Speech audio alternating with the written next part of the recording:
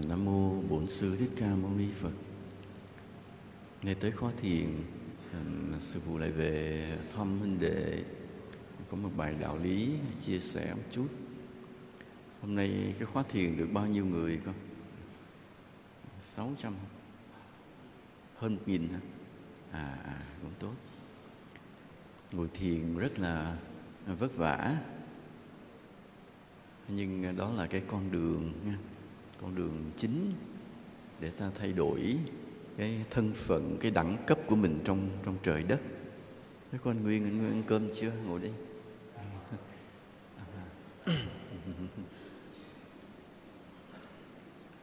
Nên cứ mỗi khi có khóa thiền, ta cố gắng về đây để dự, ngồi tu với huynh đệ.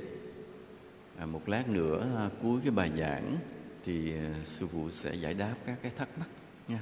Nên ai có thắc mắc ghi vào giấy đưa lên để sư giải đáp. Ban đầu thì mới ban đầu những quê hương đó là một cái khái niệm lớn, vì thông thường chúng ta có mặt trên cuộc đời này, chúng ta lo cho mình trước, lo cho bản thân, lo cho gia đình trước cái đã. Chứ thường ít ai nghĩ tới việc lo cho cái chung, ít ai nghĩ. Và có những số triết thuyết, những số chủ trương, người ta lại càng khuyến khích cứ lo cho cái riêng. Và họ cho rằng khi ta đang lo cho cái riêng thì tự nhiên ta đã vô tình lo cho cái chung. Đó là một cái triết thuyết của nhà kinh tế học nổi tiếng, John Smith. Ông nổi tiếng cái câu nói này.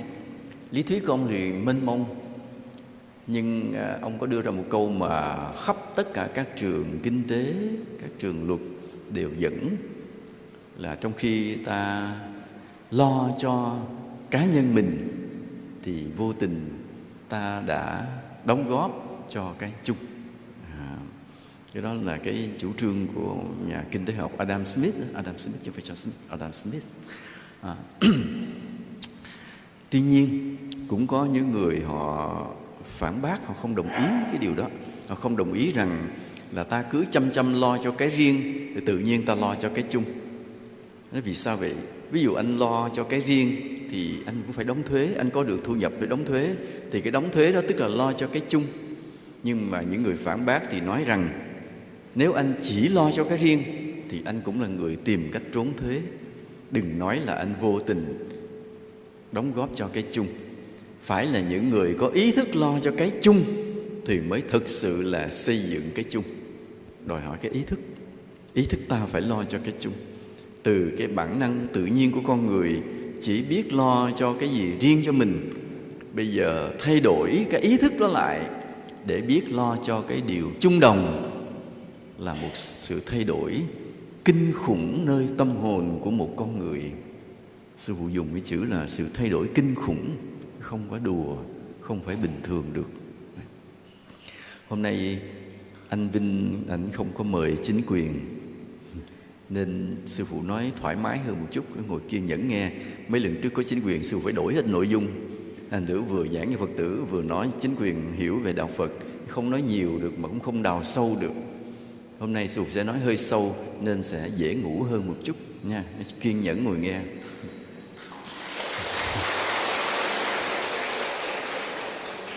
Cô Tư Phổ có buồn ngủ gì không? Ngủ gì?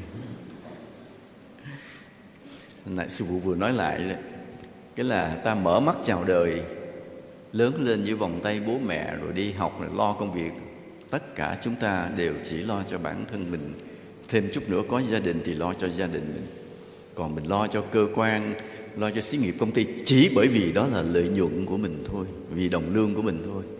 Nên chúng ta bị cái lo cho cá nhân là nền tảng, là căn bản, là bản năng, là điều tự nhiên. Bây giờ, nhưng mà nếu toàn bộ cái thế giới này chỉ toàn những con người lo cho cá nhân thì thế giới sẽ sụp đổ. Thế giới sẽ sụp đổ, sẽ tận thế, chém giết hỗn loạn, chiến tranh, lừa đảo, cướp bóc rồi tan vỡ hết. tận thế luôn. Trời đất họ tự nhiên hủy diệt trái đất luôn. Họ gây ra lụt lội, gây ra hạn hán, gây ra đủ dịch bệnh, rồi con người hủy diệt luôn. Chỉ bởi vì con người không xứng đáng sống trong cái trời đất xinh đẹp này. Trời đất xinh đẹp, buổi sáng ta thấy bình minh ánh mặt trời lên, đúng không? Chiều hoàng hôn mặt trời ngã xuống, nắng ửng vàng. Đêm có sao mọc, trăng soi, có gió thổi, hoa rơi, chim hót. Trời đất này rất là đẹp. Và cái trời đất đẹp này chỉ dung chứa những tâm hồn đẹp. Còn khi con người ta ích kỷ,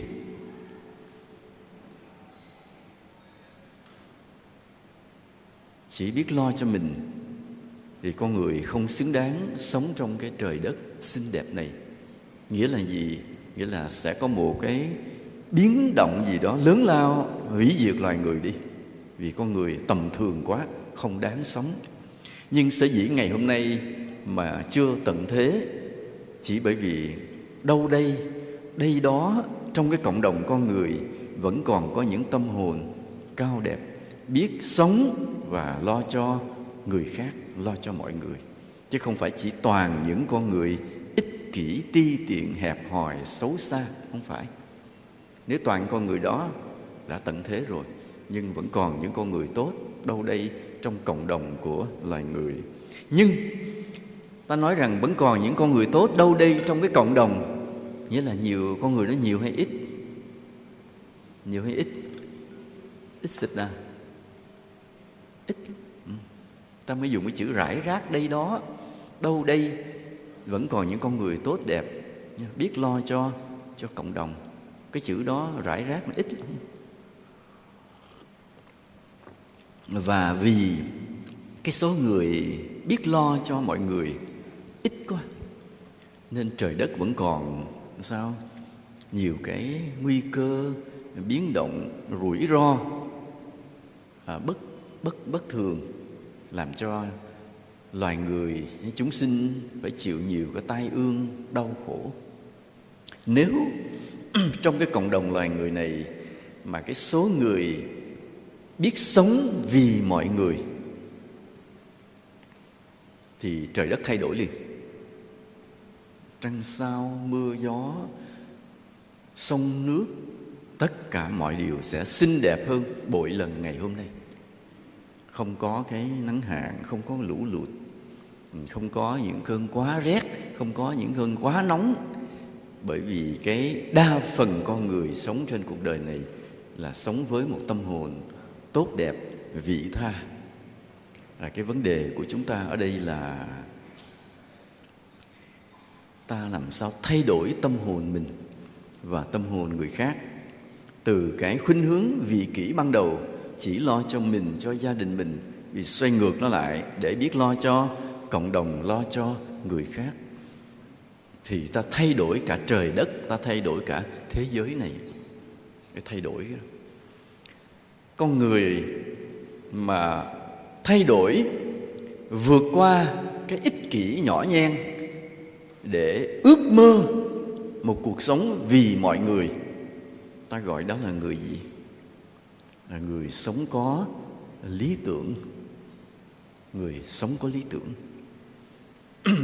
Hôm nay ta không định nghĩa cái lý tưởng là gì, ta chỉ nói tạm thời như vậy. Chứ chữ lý tưởng ý nghĩa nó mênh mông, cao đẹp. Ta chỉ tạm nói thế này. Từ cái khuynh hướng tự nhiên của sự ích kỷ, chỉ biết lo cho bản thân, bây giờ ta thay đổi khuynh hướng đó để ước mơ về một đời sống mình sống vì mọi người. Mà cái sống vì mọi người nghĩa là làm gì? Không phải làm những chuyện lớn lao. Ta không đủ sức để làm những chuyện mà những vĩ nhân họ làm. Ví dụ như về Bác Hồ, Bác Giáp, hay là những vị lãnh tụ vĩ đại của ta hay của nhân loại. Những người đó do cái tài năng của họ lớn, cộng thêm với cái lý tưởng lớn, nên họ làm nên những chuyện lớn lao cho cộng đồng, cho đất nước, cho nhân loại. Còn ta không đủ tài năng đó, nhưng chỉ cần ta có lý tưởng cũng giống như vậy, là sống vì mọi người, là cũng đạt, cũng gọi là một người sống có lý tưởng. Để từ một người mà không có lý tưởng, sống tầm thường, trở thành một người sống có lý tưởng, vị tha, dễ hay khó? Dễ hay khó? Sẽ dễ mà cũng sẽ là khó. Sẽ dễ là những con người mà kiếp trước có rồi. Kiếp trước họ đã là những người vĩ đại rồi, họ đã sống có lý tưởng rồi. Bây giờ nghe nói tới một cuộc sống vị tha, họ chụp lấy liền, giữ lấy liền và xem đây là con đường mà mình phải đi. Không còn con đường nào khác được. Không thể sống vì mình được, không thể sống ích kỷ được. Mà cái lý tưởng nó đến với họ từ rất sớm, mười mấy tuổi thôi, chưa đầy 20, họ đã chụp được cái lý tưởng sống này và nắm điều đó đi hết cuộc đời của mình. Nên cái khoảng tuổi này rất là quan trọng. Sư phụ giảng về cái lứa tuổi này bữa nào bữa 13 nói chuyện với thanh niên. Đó là cái lứa tuổi mà ta dễ đón nhận lý tưởng sống. Ngang cái lứa tuổi đó chụp được cái lý tưởng sống cao đẹp, họ giữ để đi luôn suốt cuộc đời. Và với điều kiện nữa là kiếp trước cũng đã từng như vậy. Kiếp trước họ đã từng sống cao thượng như vậy.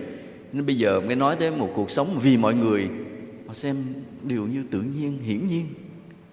Và ta cứ yên tâm, những người như vậy sau này họ làm nhiều chuyện lớn lao cho xã hội lắm. Vì đời xưa họ đã sống như vậy rồi, nó tự nhiên như vậy. Còn nếu ta không phải là hạng người đó, thứ nhất, những kiếp xưa ta cũng là một người sống ích kỷ. Rồi kiếp này ta gặp đạo lý muộn, thì bây giờ kêu nói đừng sống vì mình nữa nha. Đừng sống chỉ biết có gia đình mình nha. Hãy cố gắng mà nghĩ tới cộng đồng, nghĩ tới mọi người nha. Mình bị cấn liền, thấy nó khừng liền, đúng không ạ? Nên những người mà đến với đạo vậy, ta nghe về những cái đạo lý, đạo đức của Phật dạy về cái đời sống vị tha, lo cho mọi người. Có người cảm thấy điều tự nhiên nhẹ nhàng, nhưng có những người khừng không phải dễ. Hôm rồi vậy, sư ngồi nói chuyện với ông sư huynh của mình. Thì ông sư huynh ông mới đưa ra một cái nhận xét. Ông nói rằng là sở dĩ mà thầy Phật Quang được nhiều Phật tử quý mến chỉ bởi vì cái lòng của thầy thương được nhiều người. Và thầy nói thầy cũng muốn như vậy lắm, nhưng không phải làm ngay được. Sư nghe đó, sư khựng liền, nói ủa sao kỳ vậy ta? Sao thầy lại nói là muốn làm, không phải làm được liền?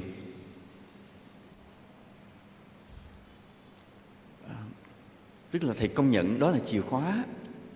Đó là chìa khóa mà khiến cho một vị thầy có duyên với nhiều chúng sinh. Tình thương yêu chính là chìa khóa. Và vị sư huynh nó biết điều đó. Nhưng ông nói không phải một ngày, 2 ngày làm được điều đó liền. Nghĩa là không thể là 1 ngày, 2 ngày mà mình có được cái lòng yêu thương mênh mông với chúng sinh liền. Thì nghe thì hơi ngạc nhiên. Thì nói thì cứ thương, cái thương liền chứ có gì đâu. Nhưng mà rồi ngẫm đi ngẫm lại, vài phút sau mới thấy ông thầy đó nói đúng. Ông thầy nói đúng. Việc mở lòng để thương yêu mọi người không hề dễ dàng như lý thuyết mà ta nghe. Ví dụ ta đến với Phật Pháp, ta nghe nói phép quán từ bi, ngồi đó tưởng tượng cái lòng yêu thương mình chan rải khắp cả đất trời. Dễ không? Dễ mà, ngồi tưởng tượng có gì đâu tốn đồng nào đâu, cứ thương. Nhưng rồi trong cuộc sống, ta gặp người cần giúp, ta gặp một người họ cần giúp mà họ lên tiếng, có người cần giúp mà họ không dám lên tiếng. Bao nhiêu cái mảnh đời, đủ thứ chuyện xảy ra xung quanh ta. Thì lúc đó cái tình thương yêu đó phải thể hiện bằng hành động, bằng công sức, bằng thời gian, bằng cả cái tâm huyết. Chứ không phải là chỉ ngồi trước Phật tưởng tượng mình yêu thương tất cả chúng sinh rồi thôi. Mà phải bằng hành động, bằng tiền bạc, bằng công sức, bằng mồ hôi nước mắt, để cái tình thương yêu đó trở thành một điều có thật giữa cuộc đời này. Để cái tình thương yêu đó phải trở thành miếng cơm, miếng gạo, một nghề nghiệp, một lời khuyên, một cuộc sống hạnh phúc, một điều bình yên, một việc chữa lành bệnh, Chứ tình thương yêu đó không phải chỉ dừng lại ở sự tưởng tượng của tâm hồn chúng ta, mà tình thương yêu đó phải biến thành cái điều cụ thể. Và đây chính là điều khó khăn mà vị thầy kia nói. Thầy nói biết tình thương chính là chìa khóa của việc giáo hóa chúng sinh. Nhưng không phải một ngày hai ngày làm được. Mới nghe mình khựng khựng, nhưng mà ngồi suy gẫm kỹ, ông nói đúng. Không phải dễ để ta có thể yêu thương được mọi người. Nên việc mà nói rằng từ khi ta mở mắt chào đời, cái bản năng tự nhiên là ta sống vì mình thôi. Sống rồi lớn lên chút, sống vì gia đình mình thôi. Bây giờ đến gặp đạo lý yêu cầu mình phải sống vì mọi người, ta khựng liền. Không phải dễ. Đây là cả một quá trình hết sức khó khăn. Nhưng cái khó khăn đó chính là điều làm cho thế giới này tồn tại, làm cho trời đất này tiếp tục được xinh đẹp, làm cho cơn mưa mùa hạ tiếp tục rơi, ánh trăng mùa thu tiếp tục soi, và cơn gió mùa đông tiếp tục mát lạnh, hoa mùa xuân sẽ tiếp tục nở. Nếu không có những tâm hồn cao đẹp vì mọi người thì mọi điều sẽ đảo lộn lại. Mùa đông sẽ nắng cháy, mùa hè lục lội, mùa xuân hoa không nở, buổi sáng chim không reo, và mọi người gặp nhau xa lạ. Nên vì vậy ta cần có rất nhiều người có trái tim cao thượng, gieo vào lòng mình, cấy vào lòng mình một cái lý tưởng sống cao đẹp, là sống vì mọi người, để cho trái đất này tiếp tục xinh tươi. Ta cần điều đó lắm.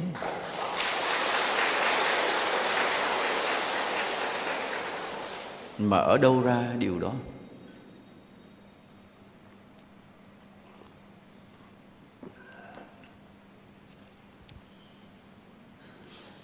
Ở đâu ra điều đó? Điều này gọi là từ trái tim đến trái tim. Ví dụ như vào thời đất nước ta còn nô lệ, thì có những anh hùng, những lãnh tụ vĩ đại với lòng yêu nước nồng nàn. Các vị gieo vào tâm hồn ta cái lý tưởng cao thượng, yêu nước, giải phóng dân tộc. Thế là ta tiếp nhận được cái lý tưởng sống đó, ta mang cái lý tưởng sống đó đi vào trong cuộc đời.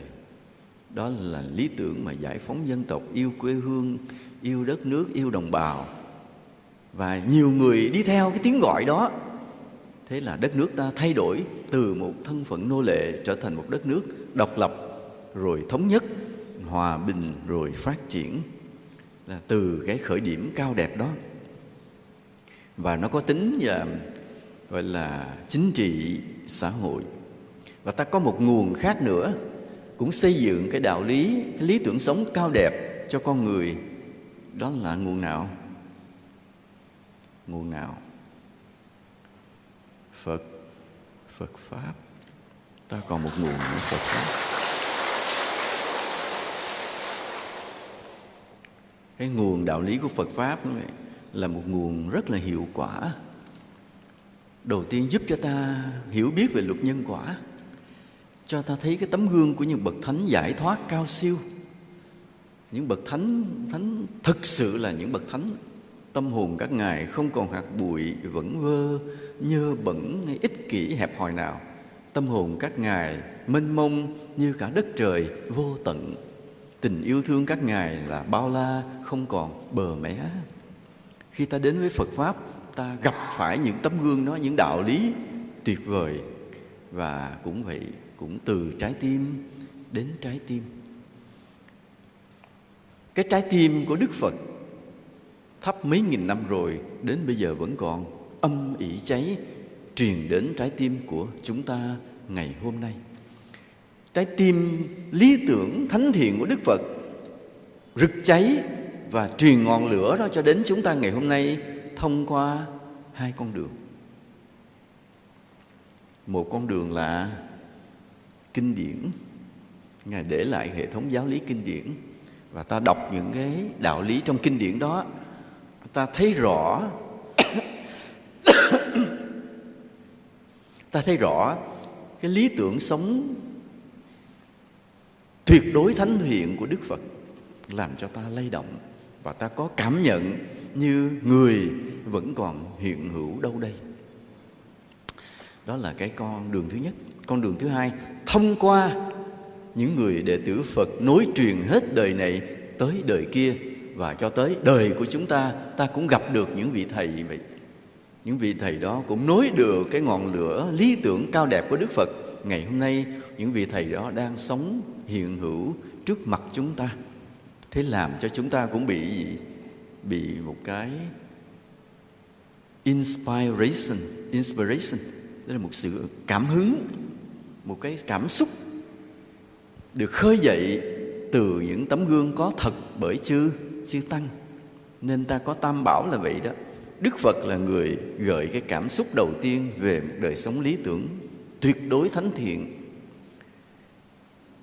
Cái điều quý giá thứ hai là giáo pháp Đức Phật để lại, làm cho chúng ta đọc được, nhận ra cái trái tim của Đức Phật vĩ đại như vậy. Cái thiền viện mà ở Khánh Hòa thì ta sẽ làm theo một cái hình thức khác hẳn, mở rộng ra, ai cũng có thể đến tu được.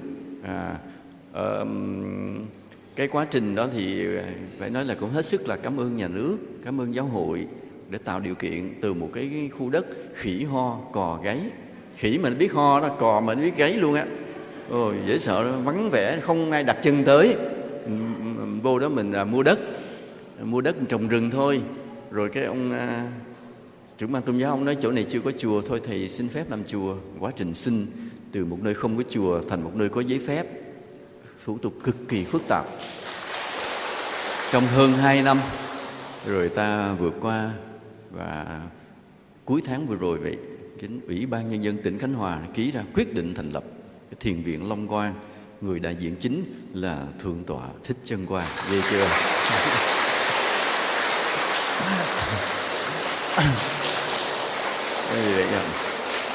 Thế nên là năm nay ta giảm cái hoạt động từ thiện là vậy, để dành tiền cho sư phụ sinh nha. Để xin lỗi.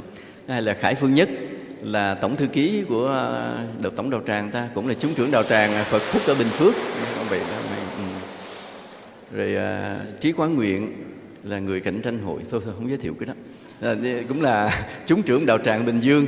Anh Dung có danh là chúng phó đạo tràng ở trong hệ thống tổng đạo tràng của miền Bắc á. Anh Nhật Huệ Liêm là chúng trưởng đạo tràng Phật tỉnh, mà là chúng phó đạo tràng Phật An ta nha. Vậy Cương, cái Lê Hoàng Cương ở đây là chúng trưởng đạo tràng Thái Bình ha. Rồi Thiện Huy Minh là chúng trưởng đạo tràng ở Bình Dương nữa nè. Sao? Còn Trí Thuận là Dũng, chúng trưởng đạo tràng Thanh Hóa. Còn Nghiêm gì? Nghiêm Giác là đã từng vào chùa xin xuất gia, rồi không biết sao về ở đây thì cũng không hiểu luôn. Rồi bác gì nè? Bác Đống. Rồi có ai cảm thấy mình quan trọng cần giới thiệu không? Xin giới thiệu luôn.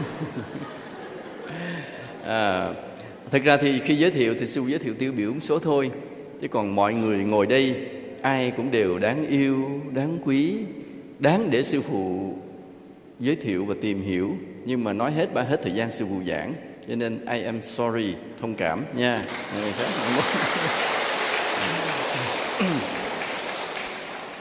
Bây giờ trở lại vấn đề vậy đó, phần MC bị lỡ cỡ đó, tới bây giờ mới giới thiệu thành phần tham dự, bây giờ quay trở lại bài giảng. Cái này làm anh Vinh anh buồn lòng quá đi, anh Vinh. Nãy ta nói vậy, nó nói về một cái việc thay đổi lý tưởng, cái cách sống, khuynh hướng sống từ vị kỷ sang vị tha rất là khó khăn.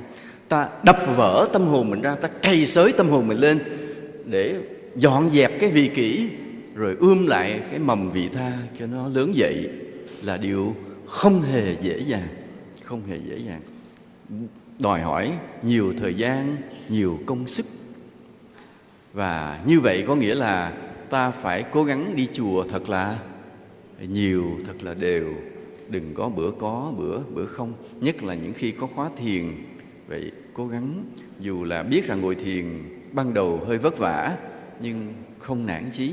Vì đến một ngày nào đó, khi mà công phu thiền định của ta có kết quả, thì mỗi giờ ngồi thiền là mỗi giờ hạnh phúc. Đến khi tới giờ ngồi thiền rồi, thật sự ta không muốn làm gì nữa, chỉ muốn vào ngồi thiền thôi. Vì đó là những giây phút hạnh phúc. Lúc đó rồi ta mới thấy nó là như vậy. Mà khi ngồi thiền, nghe cái tiếng chuông xả thiền, ta sẽ rất là giận. Giận là tại sao gõ chuông xả thiền chi? Để ta ngồi tiếp.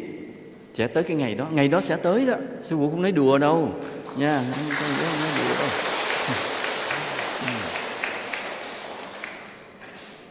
Và khi ta chịu khó đến chùa nhiều, ta lễ Phật, ta lạy Phật, ta tôn kính Phật, rồi chuyện gì xảy ra?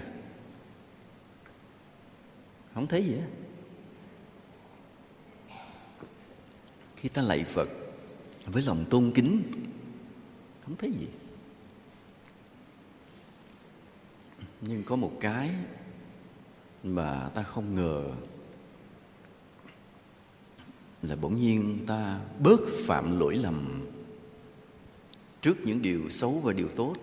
Lẽ ra ta vướng tay vào điều xấu, tự nhiên ta rụt tay lại. Cái đó là nhờ công đức tôn kính các bậc thánh. Ta chưa diệt được hết điều xấu trong tâm mình, nhưng ta không phạm điều xấu, ta không phạm điều sai và không vi phạm pháp luật nữa. Chính là nhờ công đức lễ kính các bậc thánh, cuộc đời mình bình yên hơn. Đó là bước đầu. Rồi khi mà công đức lễ kính Phật càng lúc càng nhiều, thì tự nhiên ta cứ bị thôi thúc làm những điều thiện lành trong cuộc sống này. Ta thích làm điều thiện, ta thích giúp người, ta thích khuyên người, ta thích hy sinh, ta thích chấp nhận thiệt thòi về mình, ta thích chia sẻ. Tự nhiên những khuynh hướng đó, những khuynh hướng của cái đạo đức thiện lành nó cứ bị thôi thúc trong tâm ta, mà ta không hiểu tại sao. Không ai biết rằng chính là nhờ những lúc mà ta quỳ xuống lạy Phật với lòng thiết tha tôn kính, điều trở thành, nên đạo đức trở thành một điều tự nhiên trong lòng ta, tự nhiên. Còn bây giờ ví dụ như ta chưa có công đức lễ Phật, giờ có ai lại nè, ở đằng kia có cái bà đó, bà thấy bà nghèo quá, anh có 200.000 không? Anh cho bà đi, bà mua gạo chiều nay. Thì mình cũng có 1 triệu đó, rồi móc ra 200 thì cũng dễ. Nhưng tự nhiên mình khựng không thích. Tự nhiên không thích. Có người rủ làm điều thiện, nhưng mà tâm cứ khựng không thích đó.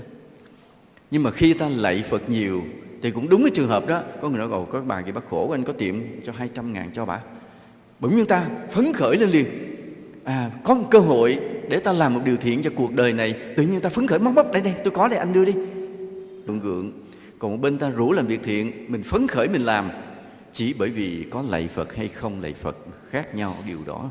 Điều vô hình, mơ hồ, trừu tượng, tưởng như không có gì, nhưng không ngờ ta từng để lạy, ta cúi xuống, ta lạy Phật với lòng thành kính, tâm hồn ta thay dần, đổi dần ta không hay. Từ cái tâm xấu ta chuyển từ từ từng chút một dần dần thành cái tâm của sự cao thượng mà chính ta cũng bất ngờ. Người ta cũng lạy hoài cũng chả thấy gì, thì cũng phải đi làm mới có ăn, mới có lãnh lương, cũng phải vô bếp nấu cơm mới có cơm mà ăn, cũng phải xách nước rồi mới có nước mà uống. Thì mọi việc cũng rất là bình thường. Nhưng một người bạn gặp ta lại sau 10 năm, nhìn ta khác biệt liền. Nhìn ta ngỡ ngàng, nói ta tự nhiên ta độ lượng hơn. Mỗi một lời nói đều có cái tình cảm, có sự tử tế ẩn chứa trong từng lời nói. Trước 10 năm đây mày cà chớn lắm. Đó là ước mơ của Việt Nam ta. Việt Nam ta phải hùng mạnh. Đó là mệnh lệnh của trái tim. Việt Nam ta phải hùng mạnh. Nhưng hùng mạnh rồi, nhớ mục tiêu của ta là đóng góp cho đạo đức, cho hòa bình, cho hạnh phúc của thế giới này. Mỗi người Việt Nam phải ghi khắc cái lý tưởng này để sống, làm việc, cống hiến vậy. Và vì thế khi ta nói tới việc từng người dân của ta biết dựng xây, biết đóng góp, có nghĩa là ta đóng góp, cống hiến nhiều hơn thụ hưởng. Trong đây không có sự sòng phẳng, không có sự sòng phẳng. Ví dụ như vừa rồi qua cái cơn dịch, có một số nhân viên y tế họ không chịu nổi đời sống và họ xin nghỉ. Hỏi sao nghỉ? Nói đây tôi làm 10 năm mà lương tôi 8 triệu hay 12 triệu. Cái bệnh viện tư kia trả tôi 36 triệu. Thì tôi không còn chọn lựa nào khác. Tôi còn một gia đình phải nuôi. Nên thông cảm, tôi phải nghỉ việc ở bệnh viện công mà qua bệnh viện tư. Đúng không ạ? Thì khi họ nói như vậy mình có cãi được không? Quyền lợi của họ mà, cuộc sống của gia đình họ mà. Thì con người ta cống hiến một thời gian rồi thôi cũng đuối. Và đến lúc người ta cần phải có một cái sự đãi ngộ. Và cái bệnh viện tư kia cho người ta một sự đãi ngộ đó, người ta hài lòng hơn. Và người ta phải rời bỏ công việc đi. Thì mình để ý điều này. Tại sao cái bệnh viện tư họ trả lương cao cho cái người bác sĩ?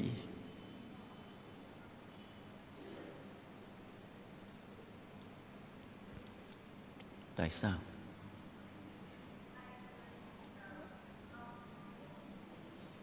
Ai dành nói với tôi vậy? Tại sao bệnh viện tư họ trả tiền lương cho bác sĩ cao hơn? Bởi vì họ lấy viện phí mắc hơn. Đúng không ạ? Bệnh nhân vô trong bệnh viện tư phải trả tiền gấp 3, gấp 4, thậm chí gấp 10 lần so với bệnh viện công. Thì bệnh viện nó mới có tiền trả lương rất cao cho bác sĩ. Thì cũng tiền đầu này chạy qua đầu kia mà thôi. Chỉ vậy thôi. Nên khi ta mơ ước có một đồng lương cao thì ta phải hiểu có một nơi nào nó bị lấy đi bớt rất nhiều tiền thì mới biến thành cái lương cao của ta chứ. Chứ tiền lương đâu trên trời rớt xuống, cũng từ trong túi của người dân, người bệnh mà ra. Nên khi ta cần một sự đãi ngộ cao thì có một nơi nào đó cũng phải chịu bớt đi cái nguồn lợi của họ. Cuộc đời này là như vậy. Và nếu ta chấp nhận một sự đãi ngộ thấp thì có một nơi nào đó họ bớt bị thiệt, tổn hại bớt nơi cái nguồn lợi của họ. Cuộc đời là vậy thôi. Nếu ta chỉ dừng lại ở quyền lợi của chính mình, không có suy nghĩ rộng hơn, thì thôi, nơi nào lương cao thì ta làm, nơi nào lương thấp thì ta rời đi. Nếu ta chỉ nghĩ cho mình. Nhưng nếu ta nghĩ rộng hơn trên bình diện xã hội thì ta nghĩ ngay là cái đồng lương cao nó đâu ra, trong túi người bệnh chứ đâu. Và làm cho ta xe lòng. Ta nghĩ lại, think again, nghĩ lại một lần nữa. Và ở đây mới là sự thử thách rất là lớn đối với lý tưởng sống của ta. Nói tôi cũng muốn cống hiến nhưng mà nghèo quá, cống hiến không nổi, thì thôi ta cũng không trách, vì đó là suy nghĩ mỗi người. Nhưng riêng những người đệ tử Phật của ta thì phải tâm nguyện cái sự cống hiến của ta là vô tận, không cần, không đòi bất cứ điều kiện gì nha. Cái quyền lợi của ta để cho trời đất tính. Dám như vậy không? Ai dám liều suy nghĩ rằng mình chỉ sống cống hiến phụng sự, đem những điều tốt đẹp cho cuộc đời, còn cái quyền lợi của mình, cái sự đãi ngộ quay lại với mình để cho trời đất tính. Dám không?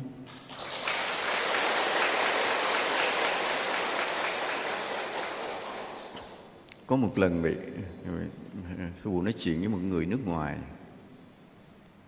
Sư phụ có cái tâm sự.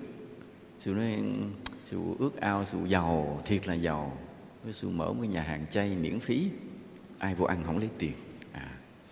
Nhưng mà mình không bao giờ giàu. Giàu mặt là biết nghèo, mặt này là mặt nghèo. Không bao giờ giàu để có thể mở được một nhà hàng chay miễn phí. Nên cứ buồn vậy thôi. Cho đến một hôm ngồi trước sân chùa, sư nhìn ra cái sân chùa mới phát hiện, ủa mình có cái nhà hàng chay miễn phí lâu rồi. Bất cứ Phật tử nào ghé chùa Phật Quang đều ăn miễn phí mà ăn ngon, được phục vụ có tử tế, ân cần. Ủa nhà hàng này mình có lâu rồi mà. Có lâu rồi. Mừng quá. Thì ta ước mơ ta đã thành sự thật hồi nào mà mình không hay. Rồi hỏi, ủa nếu như vậy là cơm ở đâu, tiền ở đâu mà ông đãi người ta hết năm này qua năm kia? Cái giật mình nhìn lại không biết. Thực sự là không biết. Câu trả lời thật sự là không biết. cứ lúc nào ai đến, đoàn nào đến cũng có cơm đãi, và cũng không cần biết gạo cơm đâu ra, rồi tự nhiên trên trời đất sắp xếp, có người cho miếng gạo, người cho miếng thức ăn, rồi xào qua nấu lại. Cuối cùng mình chỉ có cái gì? Mình chỉ có cái tấm lòng. Mình chỉ có cái tấm lòng, rồi trời đất sắp xếp hết mọi thứ. Nên ai dám gan dạ nguyện lòng sống một đời cống hiến, hy sinh phụng sự, còn quyền lợi của mình để cho trời đất tính. Ta liều thử một lần trong cuộc đời đi, rồi sẽ thấy điều mầu nhiệm hiện ra. Cũng giống như vậy, thực ra chùa của ta là sống theo cái kiểu liều mạng đó. Chùa mình là sống theo kiểu liều mạng, cho đi mà không biết điều gì sẽ trở lại. Ví dụ như cái khóa thiền vậy, thì mọi người cứ đến càng đông càng tốt, và quý thầy phải có bổn phận, phải đãi ăn chu đáo, không sót một người nào. Chỉ có cái chỗ ở, ngủ ban đêm ta chưa lo nổi, tại vì còn nghèo quá. Chứ đáng lẽ ta phải xây những cái nhà ở, mọi người đến dự khóa thiền ở lại ban đêm thoải mái, nhưng chưa đủ sức thôi. Nhưng ăn phải lo cho đàng hoàng. Rồi tiền ở đâu, cơm ở đâu, gạo ở đâu?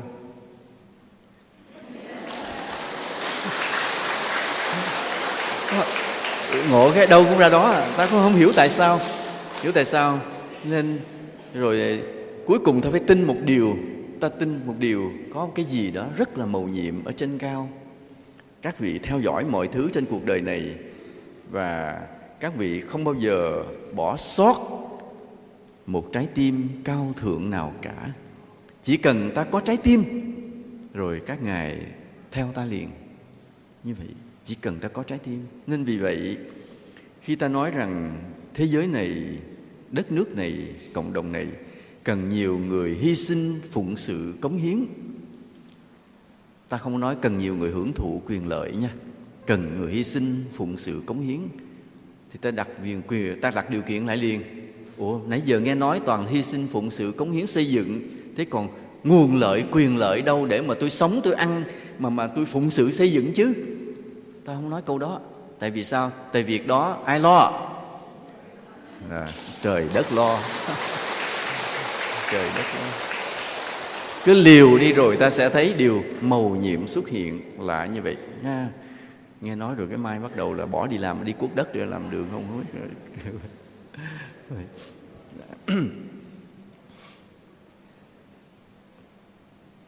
Thế giới này, đất nước này cần những con người liều mạng như vậy. Đôi khi không thấy quyền lợi, nhưng cứ cống hiến, cứ phụng sự. Tới ngày lễ thành đạo, sư phụ sẽ nói về cái ý nghĩa này một lần nữa vào đêm 13, về ý nghĩa này. Thế cái gì là cái bù lại cho ta? Dù ta không cần, nhưng nó phải có cái gì để lại.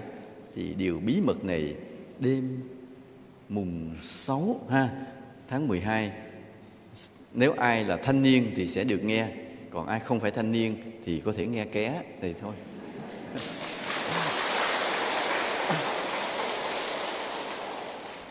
Xây dựng quê hương, xây dựng cộng đồng là làm những điều gì?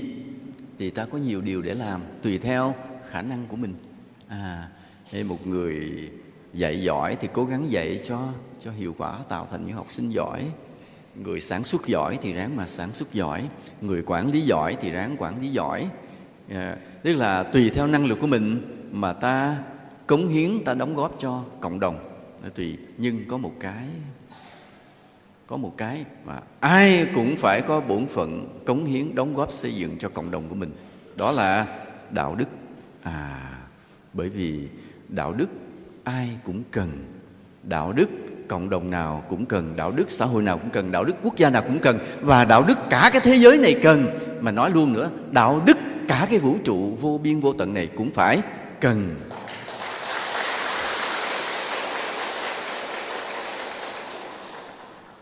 Nên trong rất nhiều điều để chúng ta cống hiến xây dựng cho cộng đồng, xã hội, thì bên cạnh cái khả năng của ta, ví dụ anh Nguyên, cái khả năng của anh là làm đường, thì anh cố gắng làm đường cho tốt, cho hiệu quả.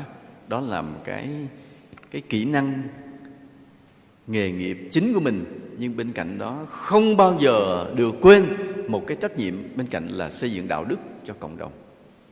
Nghĩa là chính mình tu dưỡng đạo đức, và những anh em, nhân viên, công nhân bên cạnh mình, ai cũng phải trở thành những người có đạo đức. Anh Nguyên phải nhận trách nhiệm đó. Hôm nay sư phụ nói điều này là anh Nguyên, tại anh là giám đốc một công ty xây dựng cầu đường, nhiều năm hỗ trợ chùa ta nhiều thứ. Mỗi khi sư phụ về đây thì bận gì anh cũng đều cố gắng đến thăm sư phụ, cái tình rất là cảm động. Và hôm nay vậy, nhân cái bài này sư phụ nói với anh, cũng nghĩa là nói với mọi người. Bên cạnh cái kỹ năng, cái nghề nghiệp của ta cố gắng thực hành cho tốt để đóng góp cho cộng đồng. Nhưng còn một cái kỹ năng, một yếu tố, điều kiện hết sức quan trọng mà ai cũng phải đóng góp, đó là xây dựng đạo đức cho cộng đồng của mình. Nhiệm vụ này quan trọng vô cùng nha. Phải mọi người phải nhận lấy cái trách nhiệm mình, đừng vỗ tay nữa. Còn một cái nhiệm vụ quan trọng là đừng vỗ tay nữa.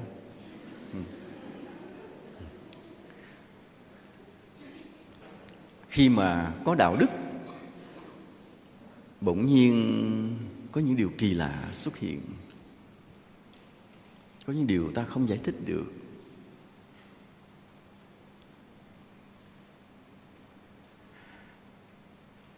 Ví dụ như cái hôm đó trời đáng lẽ mưa, mà mưa thì ta lỡ việc, thì trời sẽ ngưng mưa cho ta làm việc cho xong, rồi mới mưa xong.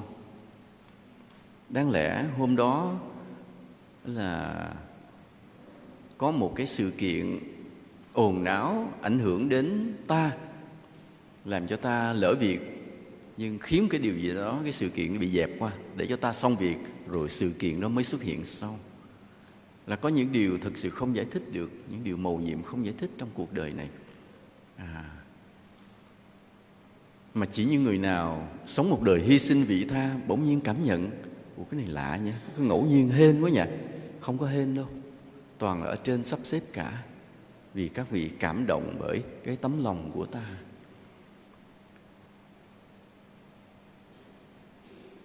Nên vì vậy ta phải nguyện với đất trời, nguyện với tổ tiên, nguyện với thần thánh là sẽ sống một đời đạo đức và đem cái kinh nghiệm đạo đức đó xây dựng cho cộng đồng của mình. Ai cũng phải nguyện điều này. Một lát nữa nha, quỳ xuống trước Phật mà lạy xin điều này. Con nguyện sống một đời đạo đức và đem cái kinh nghiệm đạo đức này để xây dựng cho cộng đồng. Vì đây là trách nhiệm của tất cả mọi người. Mà nếu cứ nhiều người biết sống đạo đức, biết sống vị tha, biết sống có lý tưởng, làm cho thế giới này trở nên xinh đẹp, lạ lùng đó. Hãy tin vào điều đó. Rồi bây giờ nói ta đem đạo đức để xây dựng cho cộng đồng là làm cái gì? Làm những điều gì?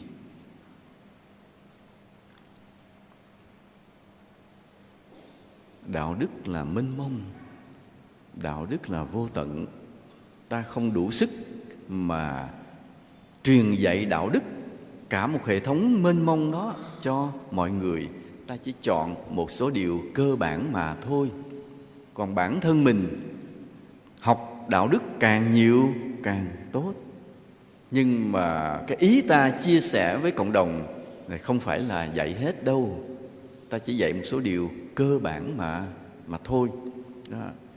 Trước đó thì phải tự mình có cái trải nghiệm. Bây giờ ví dụ thế này.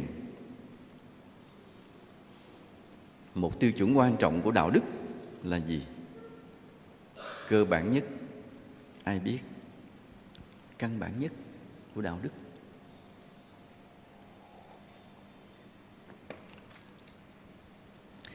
Tin hiểu luật nhân quả.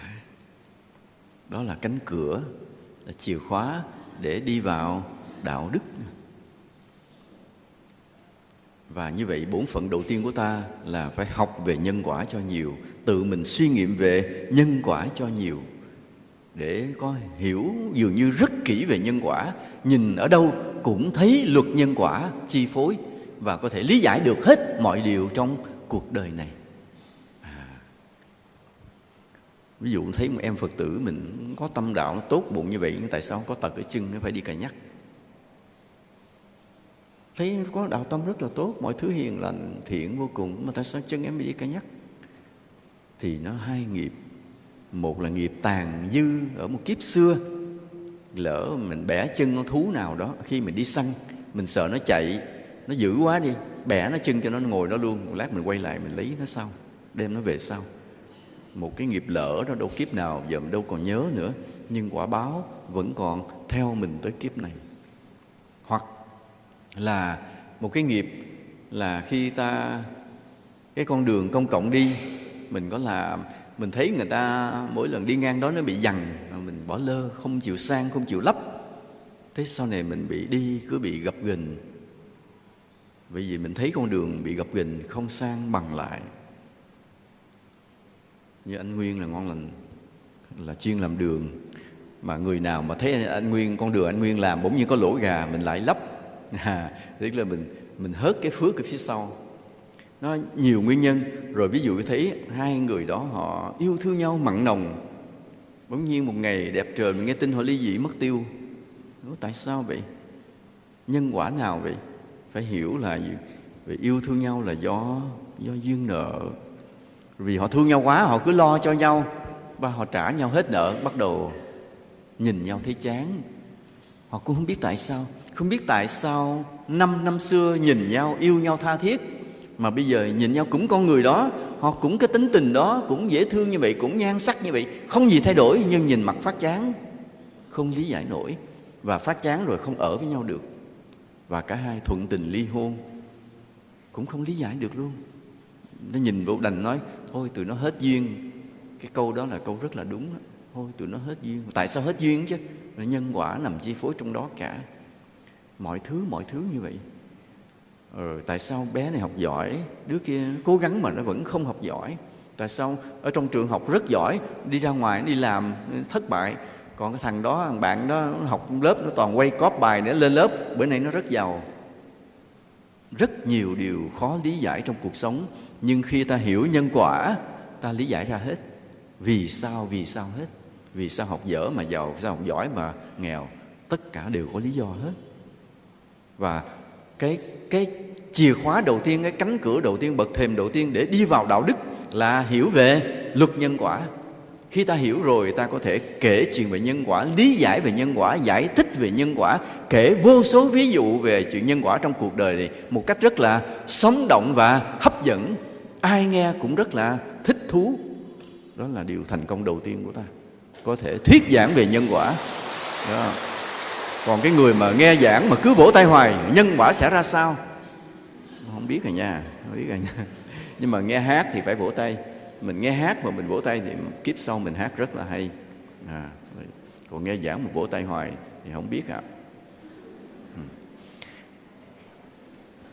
Nên cái mà đầu tiên mà có thể kể về nhân quả một cách hấp dẫn là ta có một sự đóng góp lớn cho đạo đức của cộng đồng cái đã. Mà đây luật nhân quả rồi là nó có cái tính công bằng và tính hợp lý, nói không ai cãi được. Bây giờ cái người đó họ không tin gì thần thánh hết trơn á, họ không tin gì tâm linh hết, nhưng mà nêu cái nhân quả hợp lý ra rồi phải chấp nhận, không nói gì hết. Nói tại sao mới là hai anh chị, cái con anh chị nó đẹp như vậy mà tại sao tới giờ nó vẫn ế? Anh có biết tại sao không? Nó chọc ngay cái nỗi đau của họ. Đang kiếm một đứa cháu ngoại để bồng, kiếm không ra, chọc ngay nỗi đau liền. Nói tại sao? Tại anh chảnh quá chứ sao? Tại ai anh cũng chê chứ sao? Tại vì anh không yêu thương con người, anh không yêu thương trẻ, nên trẻ không đến nhà. Nó yêu trẻ, trẻ đến nhà, kính già, già để tuổi cho. Ông bà mình nói câu đó rõ ràng. Ta gặp người già ta kính trọng, tự nhiên ta sống thọ. Còn ta gặp trẻ, trẻ nào ta cũng thương, nhà tự nhiên đông đúc con cháu. Đó là luật nhân quả. Thấy mặt anh đăm đăm, nhà anh có cái cây mận, cây xoài, mấy đứa đi qua lại nó vừa nó tính hái, nó kiếm ăn, cái là anh cầm cây quơ đuổi như đuổi tà, thì không có ai đầu thai vào. Nhà anh không ai làm cháu anh nữa. mà không ai làm cho đồ mềm lòng. Tại đúng ngay cái lỗi của ổng là không thương con nít. Không thương con nít mà thích cháu ngoại, cháu nội. Điều này rất là vô lý.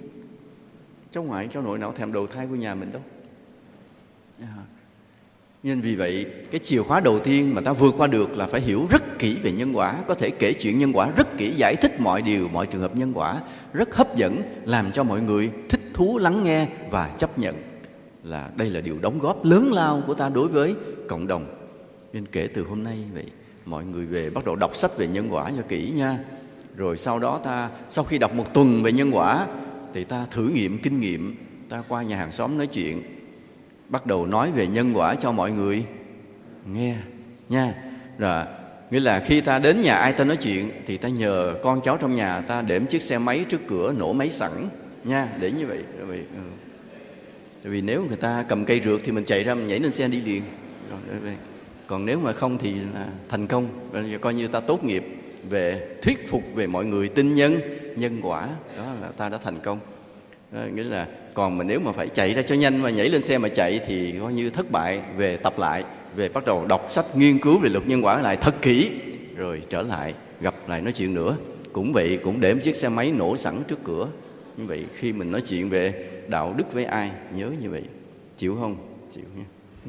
Rồi đó là nhân quả. Rồi cái điều thứ hai nữa, cơ bản nữa là gì? Của đạo đức là gì? Đạo đức mà cộng đồng cần có lắm là điều gì? Giúp đỡ lẫn nhau. Không phải là người nghèo mới cần giúp đâu. Nhiều chuyện để cần giúp. Người giàu nhiều khi cũng cần sự giúp đỡ. Người ốm đau cần sự giúp đỡ. Người cô độc cần sự giúp đỡ. Người già neo đơn cần sự giúp đỡ. Và đặc biệt người nghèo khổ rất cần sự giúp đỡ. Và vì thế sự giúp đỡ là một điều luôn luôn cần giữa cuộc đời tạm bợ đau khổ này. Và như vậy, ở đâu ra cái sự giúp đỡ? Ở đâu xuất hiện cái sự giúp đỡ?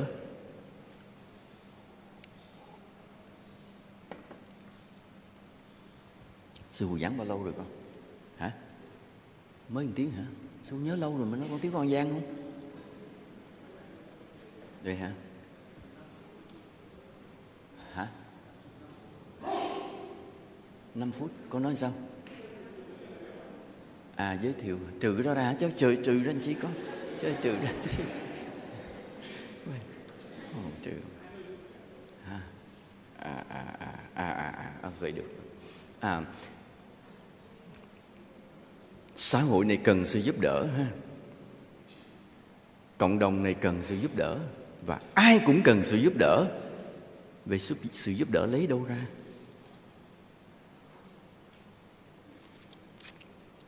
Sự giúp đỡ lấy đâu ra? Có người bệnh bất ngờ bên nhà. Hôm đó nhà mọi người đi vắng, cần một người giúp đưa tới bệnh viện.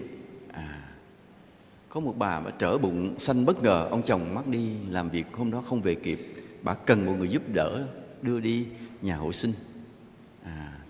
Bên kia có đứa bé, bỗng nhiên cha mẹ đi làm ngặt quá, không ai trông, bỏ liều nó một mình ở trong nhà. Rất cần cái người chăm, mà bố mẹ không biết nhờ ai, bỏ mặt nó khóa cửa luôn. Lỡ mà nhà cháy là nó chắc chắn nó chết. Hay là có ai cày cửa vô bắt cóc nó là nó mất. Rất cần người bảo vệ. Nhìn ta đang ngồi ăn cơm trong một buổi tối thanh bình gia đình, nhìn ra ngoài sân thấy một cô gái đi ngang. Cô gái đi lát có chừng có gặp nạn, gặp cướp. Con gái mà đi trong đêm hôm rất nguy hiểm, cần một người hộ tống. Rồi một cụ già chờ trông mãi không thấy con mình về thăm, không thấy gọi điện, buồn, rất cần một người đến để chia sẻ, hỏi han, chăm sóc. Rồi một người sao?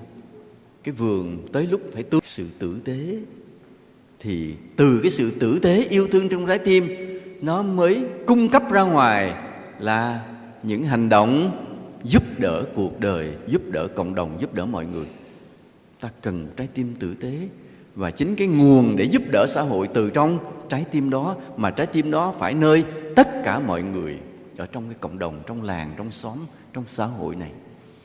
Ai cũng phải thắp lên cho mình một ngọn lửa của sự tử tế ở trong tim. Ai cũng phải vun đắp cho mình một sự tử tế trong trái tim. Vì sao?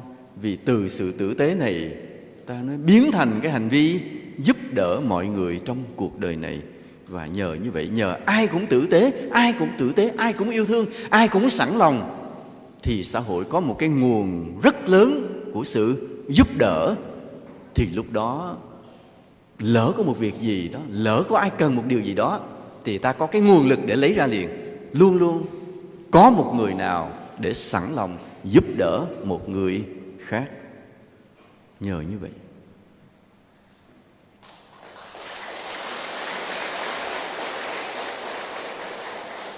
Mà muốn thắp lên cái sự tử tế trong trái tim của người khác thì ta phải làm gì? Phải đốt, phải không nào?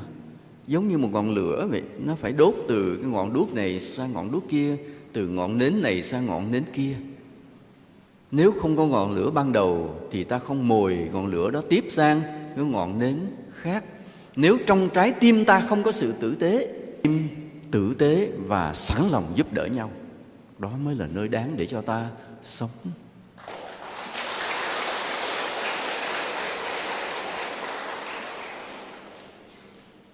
Rồi gì nữa? Thứ nhất là ta truyền bá về luật nhân quả. Thứ hai, ta truyền cái tấm lòng tử tế của ta cho mọi người. Của ta cho mọi người. Thứ nhất là của ta nha. Tức là ta phải tử tế, có kinh nghiệm, từng sẵn lòng giúp đỡ người khác, từng chịu cực, chịu tốn để giúp người khác. Thì trong tâm ta mới có ngọn lửa của sự tử tế. Và ta mới đem mồi ngọn lửa đó cho trái tim khác được. Còn nếu ta chưa từng giúp ai thì không bao giờ ta đủ sức thuyết phục người khác. Ví dụ ta bây giờ nói có ai nghèo đi bố thí đi nha, có ai khổ đi giúp người ta. Mình nói với một giọng lạnh lẽo, người ta nghe rồi tay này người ta lọt qua tay kia, không dính gì, không động lại trong lòng người ta. Chỉ vì sao? Chỉ vì mình chưa bao giờ thực sự tử tế. Chỉ vì mình sao? Chưa bao giờ mình thực hành, chưa bao giờ mình làm một điều tử tế cho con người. Mình chỉ nghe rồi nói lại, thì mình nói với người ta, nó bay liền khỏi cái tay người ta liền, không dính vào tim người ta. Nhưng nếu mình có thực hành, mình đã từng chắc mót một vài đồng còn sót lại, tặng một người nghèo khổ bên đường, vét một ít lon gạo còn lại trong thùng cho một người nghèo khổ ngoài đường kia, gom hết mấy cái vở lại chia cho mấy cái em học sinh nghèo trong xóm, và lay cái người đang nghe pháp đang ngủ gục bên kia dậy để cho họ tỉnh dậy để mà họ nghe. Ví dụ vậy. Thì đó, ta đã từng làm những điều như thế. Giờ cũng chưa tỉnh thì không nói đâu, cũng chưa tỉnh, còn mơ màng kìa.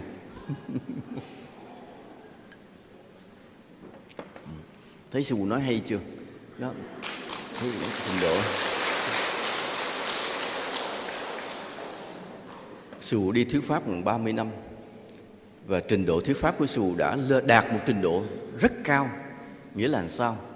Là trước đây đó, sư phụ nói thuyết pháp là người ta ngủ. Một lần đó sư phụ thuyết ở Từ Tân, đang thuyết ngon lành, thấy mấy người chạy vô, bê một cái bà đó chạy ra. Lát mới giảng xong mới ra hỏi, ủa sao sư phụ đang thuyết pháp mà làm gì bê qua? Và bà xỉu. Tức là từ sư phụ thuyết pháp người ta ngủ, cho đến khi thuyết pháp 30 năm người ta nghe xỉu luôn. Trình độ đã tới mức độ đó như vậy đó.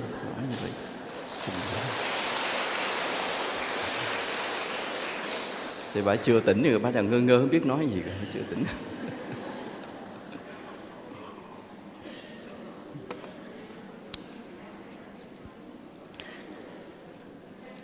Và vì vậy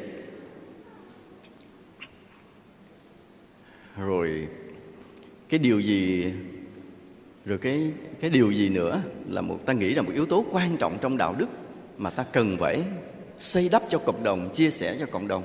Điều gì nữa? Điều thứ nhất là hiểu về nhân quả nè. Điều thứ hai là tử tế, sẵn lòng giúp đỡ. Điều thứ ba là gì? Cầm micro cho sư phụ. Cái này bắt đầu rắc rối rồi.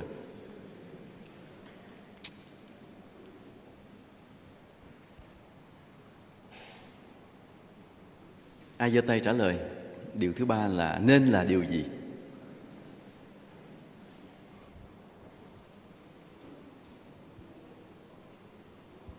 Ai giơ tay có ý kiến trả lời giơ tay lên. Long. Chạy vô con, đấy. Chạy vô nhanh thế con.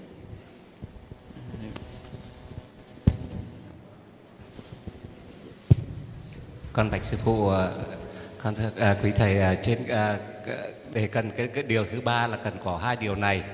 Thì muốn có hai điều này thì chúng ta phải dẫn được nhiều người về chùa để hiểu biết về Phật pháp thì đạo đức sẽ nở sáng. Dạ. Học Phật pháp phải không? Dạ. Để biết nhân quả về để có được sự tử tế phải không? Vâng Ý ạ. anh nói điều thứ ba nó Dạ. tạo lên hai điều trước. Dạ. Nhờ đến chùa học Phật pháp mà ta biết nhân quả và ta có được sự tử tế. Nghe cũng khá có lý ha. Cho tràng pháo tay. Rồi ai có ý kiến gì nữa giơ tay lên.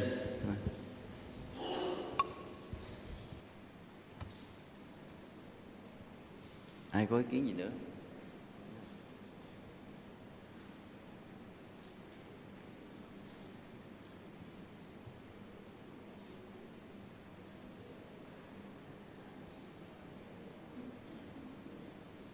Ai giơ tay không? Ai? Trời ơi, hay là ở dưới tầng dưới nha, có khi tầng dưới lại có giơ tay nhiều mình không biết ạ. Có ai có ý kiến gì không? Nghe anh Long nói đi chùa Phật pháp cái là thấy bí liền, anh thấy là hớp hết.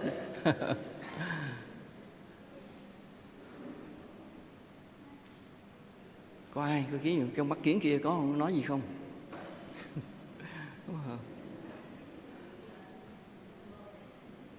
Cái điều thứ ba này thú vị, nó mở ra. Hai điều đầu là đích thân sư phụ nói vì nó định hướng. Nhưng điều thứ ba này có thể mở ra được. Ta có thể có ý kiến, nhiều ý kiến phong phú, rất là thú vị.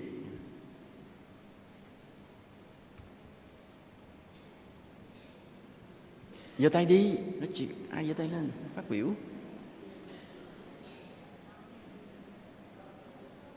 Có mấy người có ý trong đầu mà không giơ tay hả? Cái gì? Thiền định. Thầy Khải Tạng thì nói cái điều thứ ba là thiền định. Thiền định thì hơi cao siêu đó nha. Nhưng thôi ta cũng ghi nhận là một yếu tố mà thầy cho rằng là quan trọng để xây dựng đạo đức của cộng đồng.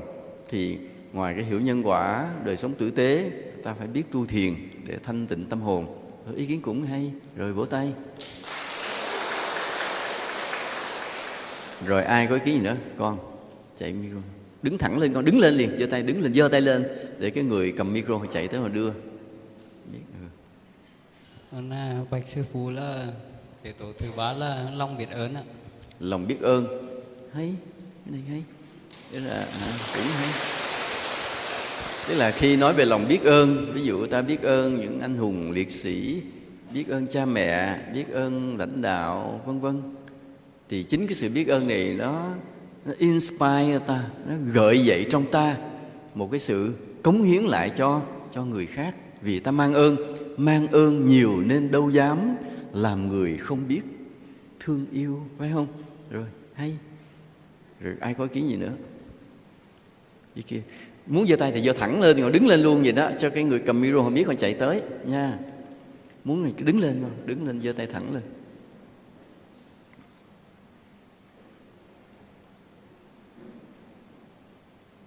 Ai nhanh lên, còn không dưới lầu chạy lên đây nói hả? Rồi Trí Quán Nguyện cầm micro. Dạ con thưa sư phụ, có thể là mời nếu có người lớn tuổi thì tham gia tu tập đạo tràng, còn trẻ thì tham gia chúng thanh niên để mà mở rộng cái sự giúp đỡ. Tu tập đạo tràng thì giống như anh Long nói rồi nha, đi chùa. Tu tập đạo tràng này là một ý. Vậy thôi, rồi cảm ơn. Rồi ai có ý gì nữa? Ai có ý? Rồi có ông cụ già già kia, đầu hói hói kìa. Kìa.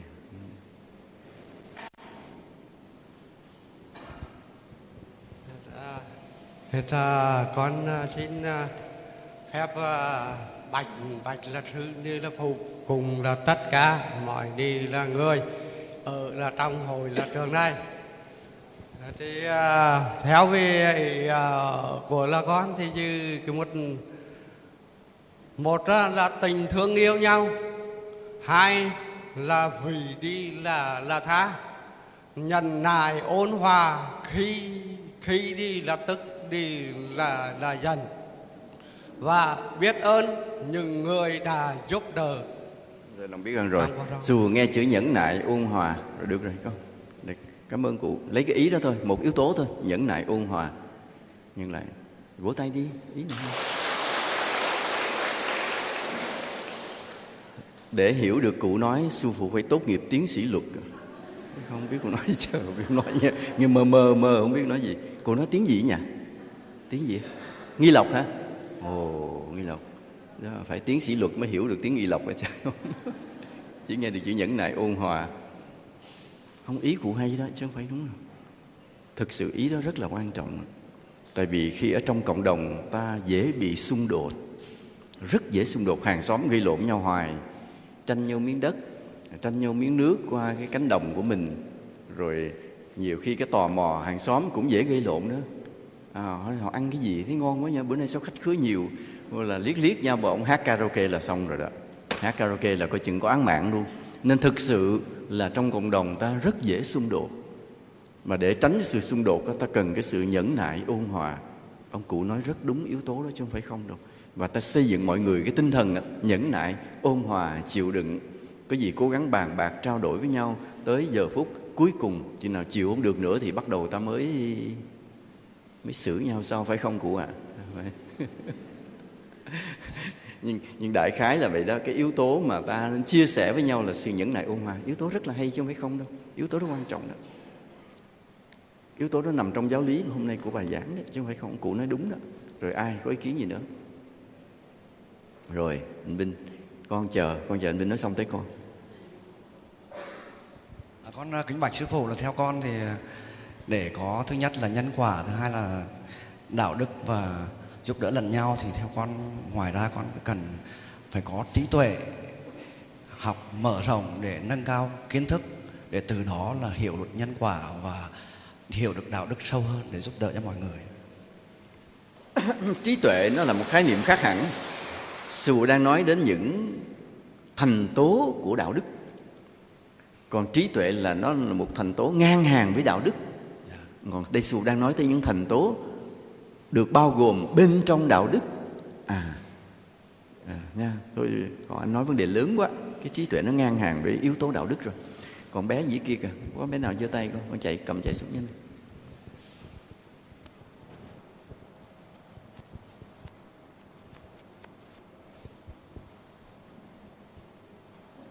Dạ, kính bạch sư phụ, con xin trả lời câu hỏi đó là theo con thì yếu tố thứ ba để xây dựng đạo đức cộng đồng đó là lòng kính trọng thầy cô giáo ạ. Lòng kính trọng thầy cô giáo. Rồi, cảm ơn con. Rồi con. Khi mà nói tới lòng kính trọng thầy cô giáo, ta lại liên tưởng tới cái gì? Lòng hiếu kính bố mẹ. Nó liên quan hai đó đi. Này, có bé này mới giơ tay nè con. Bé này mới giơ tay. Dạ, bạch sư phụ là sự khiêm hạ và hy sinh vì cộng đồng. Con nói chí rửa. Không nghe rồi. Nói lại. Là sự khiêm hạ và sự hy sinh vì cộng đồng ạ. Khiêm hạ và hy sinh, hai cái, nói một cái thôi con. Chỉ hai cái, khiêm hạ thôi nha. Lấy cái khiêm hạ. Yếu tố khiêm hạ rất là quan trọng. Tức là không chê người khác, không thấy mình hơn người. Đôi khi mình có thành công hơn, đôi khi mình có giỏi hơn, nhưng mình vẫn tôn trọng người khác, vẫn cố tìm nơi người khác một cái ưu điểm để mình quý mến, chứ không bao giờ cứ nhìn vào cái hay của mình mà để coi thường người khác. Nên mà khi mình sống có thể khiêm hạ được như vậy thì cũng làm cho cho cộng đồng mình hòa vui với nhau hơn. Còn nếu mình sống cứ kiêu ngạo thì cái cộng đồng dễ bị xung đột, xáo trộn. Ý con hay. Rồi cho tràng pháo tay. Rồi ai? Đây nữa phải không? Con đứng lên giơ tay, chứ con cứ đưa tay lên rồi thụt xuống không ai thấy. Đứng lên giơ tay hoài vậy đó. Dạ, con kính bạch trên sư phụ. Điều thứ ba đó là chính của bản thân chúng ta phải có sự tu tập ạ. Chúng ta phải có sự tu tập để tu lòng tôn kính Phật, tâm từ bi và tâm khiêm hạ. Để từ đó chúng ta mới có thể Có người vùng nào? mình. Có người vùng nào? Dạ, con bạch sư phụ, con ở Thanh Hóa. Thanh Hóa.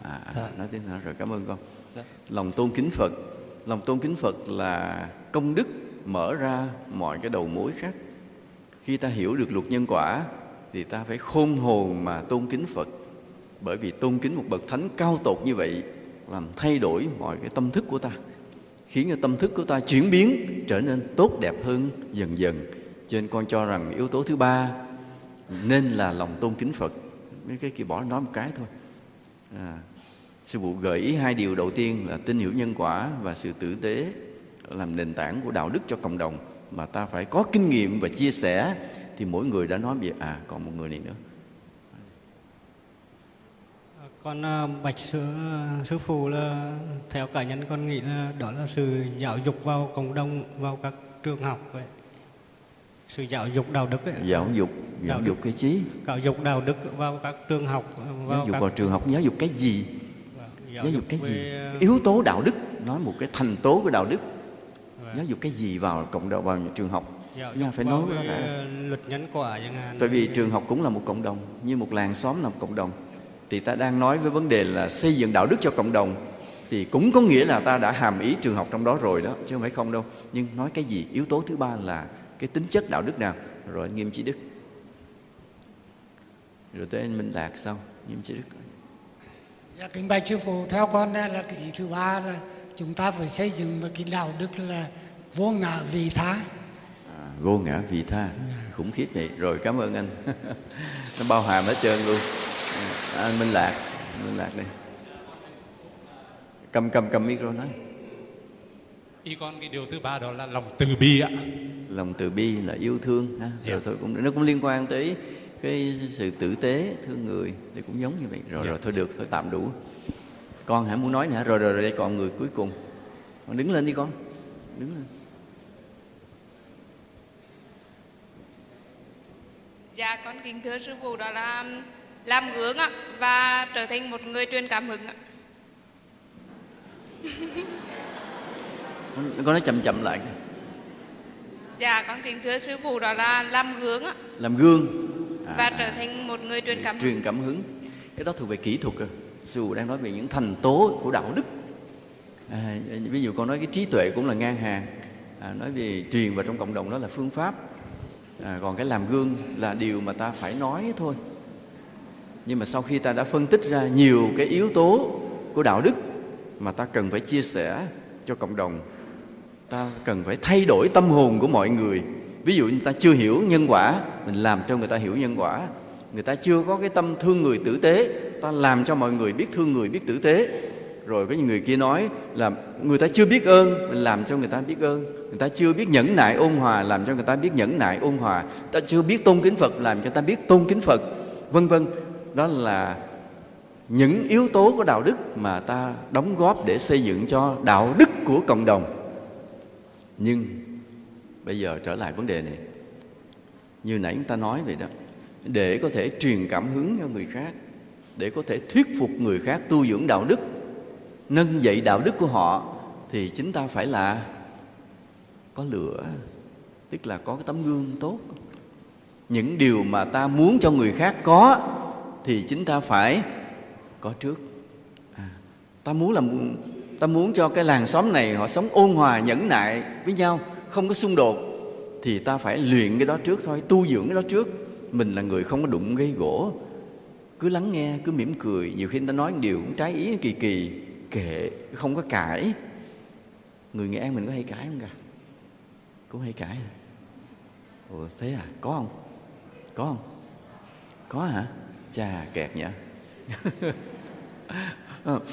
Cái nhiều khi hay cãi nó thành một cái bình của tâm lý, rồi nó biến thành cái văn hóa của đời sống, kẹt lắm là cái đó phải gỡ ra. Không có vội cãi. Nhiều khi nghe người ta nói một điều chưa phải đúng, bình tĩnh lại, tìm cách thay đổi suy nghĩ của người khác mà không tạo nên một cuộc cãi vã. Cái đó là nghệ thuật, mà đó cũng là đạo đức sống. Mà muốn như vậy chính mình phải sao? Không có sân si, không có tạo nên. Người ta đã khơi mào một cuộc cãi vã, mình giữ bình tĩnh lui lại để không có hợp sức thành ra một cuộc cãi vã. Đó là sự nhẫn nại ôn hòa. Chính mình phải tập trước rồi mình mới nói điều đó cho người khác nghe được. Chính mình phải biết ơn, mình mới thuyết phục người khác lòng biết ơn. Chính mình phải tôn kính Phật, mình mới thuyết phục người khác lòng tôn kính Phật. Nên vì vậy khi mà sư phụ nói yếu tố thứ ba là gì? Mỗi người một ý, ý nào cũng đúng cả. Ý nào cũng đúng cả. Nên không phải là 3 nữa mà là 3, 4, 5, 6, 7, 8, 9, 10. Đó là những yếu tố cơ bản để xây dựng đạo đức cho cộng đồng. Mà muốn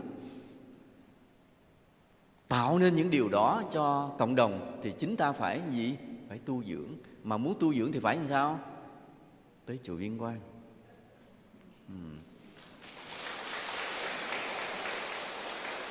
Khi ta xây dựng được cái đạo đức cộng đồng rồi, nó sẽ tạo thành một cái ta gọi là văn hóa xã hội. Ví dụ một cái người du khách ở từ tỉnh khác tới đây, từ cái nước ngoài họ tới đây, họ cảm nhận một lối sống khác biệt, cảm nhận một cái văn hóa lối sống khác biệt. Sao con người họ tử tế, họ chia sẻ, họ đùm bọc, họ giúp đỡ, họ nhẫn nại, thì nó tạo thành một cái gọi là văn hóa xã hội liền. Chính cái đạo đức cộng đồng biến thành cái văn hóa xã hội. Mà đây mới là điểm mà thu hút du khách. Nhiều người không biết, nói là để đây xây đi làm điểm du lịch, nên xây các công trình hữu hình là căn nhà này hạng mục kia, cho người ta tới người ta vui chơi, cảnh đẹp. Ta chơi một lần thôi, lần sau chán Nhưng có một cái người ta sẽ không bao giờ chán, người ta sẽ tìm tới hoài. Đó là gì? Là đạo đức của cộng đồng. Cái nơi mà mọi người sống tử tế, ôn hòa, hiền lành, giúp đỡ, thành kính, biết ơn. Đó là điều mà người ta học không bao giờ chán, người ta thụ hưởng không bao giờ quên. Và người ta cứ muốn tìm tới cộng đồng đó để sống hoài. Thậm chí tìm cách cưới vợ ở đó, ở luôn nó luôn, cho nó sướng. Nó nguy hiểm như vậy. Nên khi mà ta đã tạo được một cái đạo đức cộng đồng rồi, ta tạo ra một văn hóa xã hội. Mà chính cái văn hóa xã hội này mới là một điều đóng góp rất là lớn lao. Không ngờ nó đóng góp lại thành kinh tế luôn á. Nào giờ sư phụ có mơ ước như vậy, mơ ước ta một làng Việt Nam, trong đó sống đầy đủ tất cả những văn hóa, lối sống đẹp của Việt Nam xây dựng trong cái làng đó, và cho mọi người về đó học. Học sinh về đó học, sinh viên về đó học, các chuyên viên về đó học, du khách đến đó chiêm ngưỡng và tận hưởng, cảm thụ cái cuộc sống đó, cái văn hóa đó. Nhưng mà điều này không dễ làm, nhưng phải bắt đầu bằng từng mỗi người trong chúng ta vậy. Cố gắng mình tu dưỡng đạo đức và truyền cái đạo đức này, truyền cảm hứng đạo đức này cho từng người một. Và cái tiêu chí của chúng ta là no one is left behind.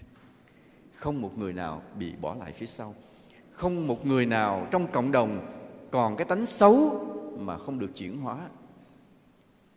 Là bất cứ người nào cũng phải có đạo đức trong cộng đồng. Cái người, ví dụ người ta nói không một người nào bị bỏ lại phía sau, thường ta hiểu đó là gì? Vấn đề kinh tế đời sống. Đừng để ai trong cộng đồng mình mà có người quá khổ đi. Khổ mà địa phương không biết, chính quyền không biết, làng xóm không biết. Đó là cái rất là tệ. Tới chừng hỏi qua, nói nhà bố bị bệnh, mẹ đi làm xa hay là mất rồi, bây giờ người không ai, mấy đứa nhỏ đói lên đói xuống.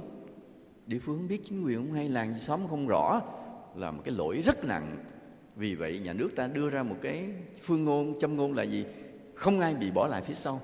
Không được để một mảnh đời đau khổ nào tồn tại trong địa phương mà địa phương nó không biết.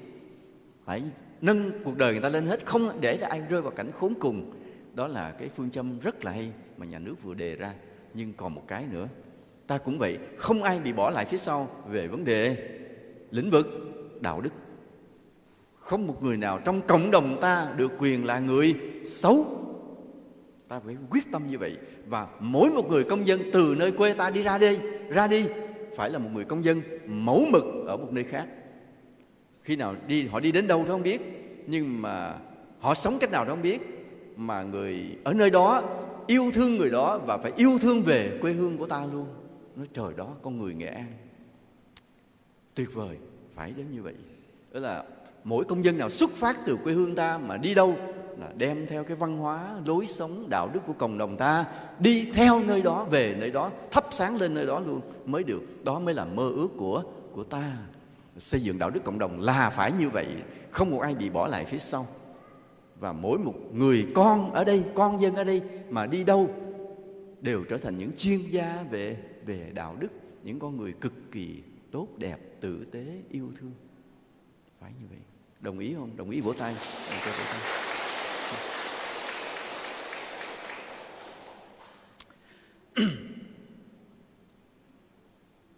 ta nói ta xây dựng đạo đức cho cộng đồng, nhưng ta cũng đề nghị đến cái hạt nhân của cộng đồng. Hạt nhân của đạo đức cho cộng đồng là gì? Cái gì sẽ là cái hạt nhân cho đạo đức của cộng đồng?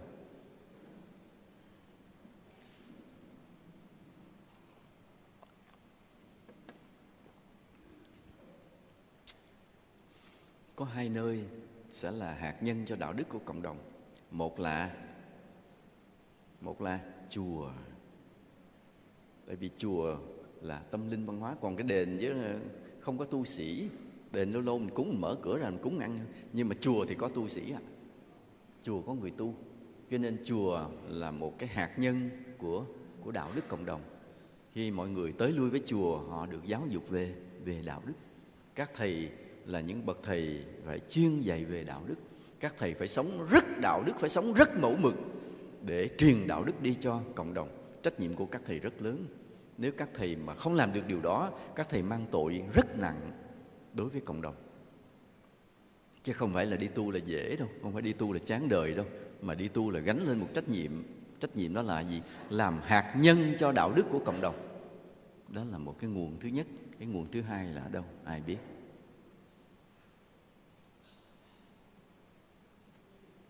Chính là cơ sở của chính quyền. Hiện nay do thời đại tiến bộ nên nhà nước luôn luôn cho xây dựng những cơ quan đều là những cơ sở đẹp, có sân rộng.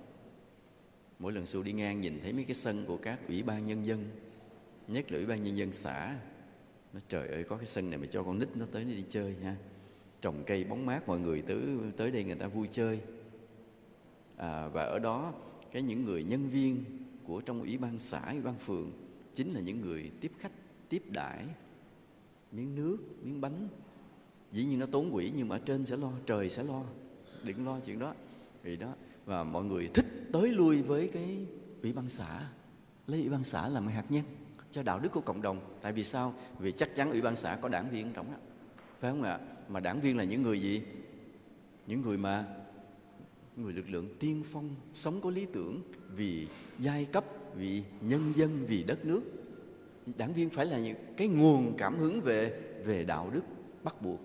Và như vậy cái văn phòng, cơ quan, ủy ban nhân dân xã phải là cái nguồn đạo đức cộng đồng kế theo. Làm cái sân, cơ quan nào cũng có sân rộng, làm sao mọi người rảnh rảnh thích chạy tới ủy ban chơi là ta thành công. Cũng giống như mọi người rảnh rảnh thích chạy tới chùa chơi là ta thành công. Tức là quý thầy đó tu hành đàng hoàng. Rảnh là người ta cái bồng bế nhau tới chùa chơi, vừa gặp bữa ăn cơm thì quý thầy cũng mời ăn, không gặp bữa chơi một chút về lên lễ Phật một chút. Nhưng mà đều rất thích tới chùa. Vì sao vậy? Thấy tới chùa sao nó lòng thanh thản, thấy vui vui, thấy hạnh phúc là thành công. Chùa đó thành công. Chùa đó là rõ ràng là một hạt nhân của đạo đức cộng đồng. Làm sao có ủy ban nhân dân xã khắp nơi cũng vậy. Mọi người rất thích ghé thăm đó. Nhìn thấy hình Bác Hồ treo, nhìn mấy cô phương ngôn vì dân mà phục vụ vân vân vậy. Rồi gặp thái độ của các cán bộ thân thiện, tử tế. Nó cũng là một cái nguồn của đạo đức cộng đồng mà ta cần phải xây dựng. Chứ nhìn thấy mấy cái sân ủy ban rộng thấy ham gì đâu. Chùa mình nhiều khi không có được cái sân rộng như vậy. Nên đó cũng là một cái nguồn như vậy. Và cái người nào là người truyền dạy đạo đức cho cộng đồng? Người nào?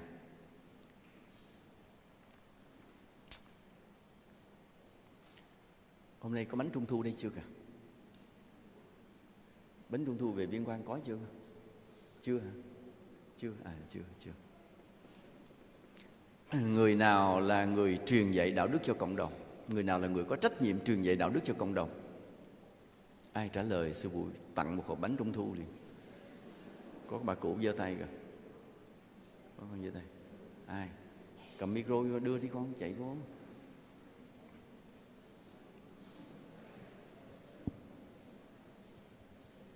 Kính thưa sư phụ, con có một ý kiến là tình thương yêu nhau và đoàn kết chân chính và nhiệt tình giúp đỡ thương yêu nhau trong cộng đồng. Yếu tố tâm lý. Sư đang hỏi con người. Thôi được rồi, bọn này muốn trả lời đây.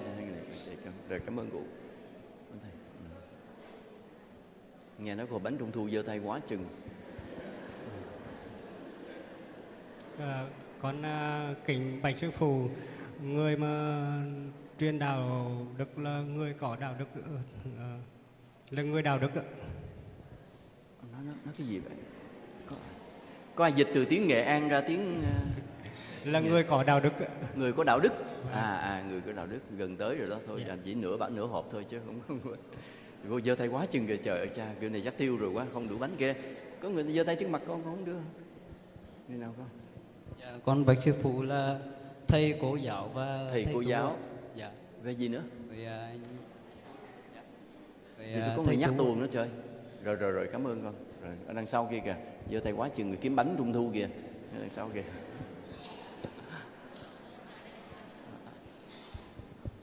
Con Nam Mô Bổn Sư Thích Ca Mâu Ni Phật. Con kính bạch sư phụ, kính bạch quý thầy và kính thưa quý Phật tử. Và theo con là người được dạy đạo đức đó là tu sĩ Phật giáo chân chính, và những người thầy cô giáo trong trường học mà có là hiểu về Phật, hiểu và nắm rõ về đạo đức của Phật giáo, rồi là những người tu học theo Phật mà rất là tốt chân chính thì truyền dạy đạo đức là rất có hiệu quả. Là gom hết rồi đó nha, cụ là gom hết luôn, không sót khi nào, là bảo đảm có bánh trung thu phải không? Còn bé kia, rồi con giơ tay rồi con trả lời đi. Dạ, con kính bạch sư phụ là tại địa phương thì đối tượng mà có thể dạy đạo đức cho quần chúng đó chính là hội người cao tuổi ạ. Hội người cao tuổi. Và đặc biệt nhất thì là sẽ là những vị đảng viên đã về hưu ạ. Đảng viên đã về hưu rồi, hay cảm ơn con. Rồi thôi xong, bây giờ sư phụ trả lời ai là người trúng được một hộp bánh trung thu.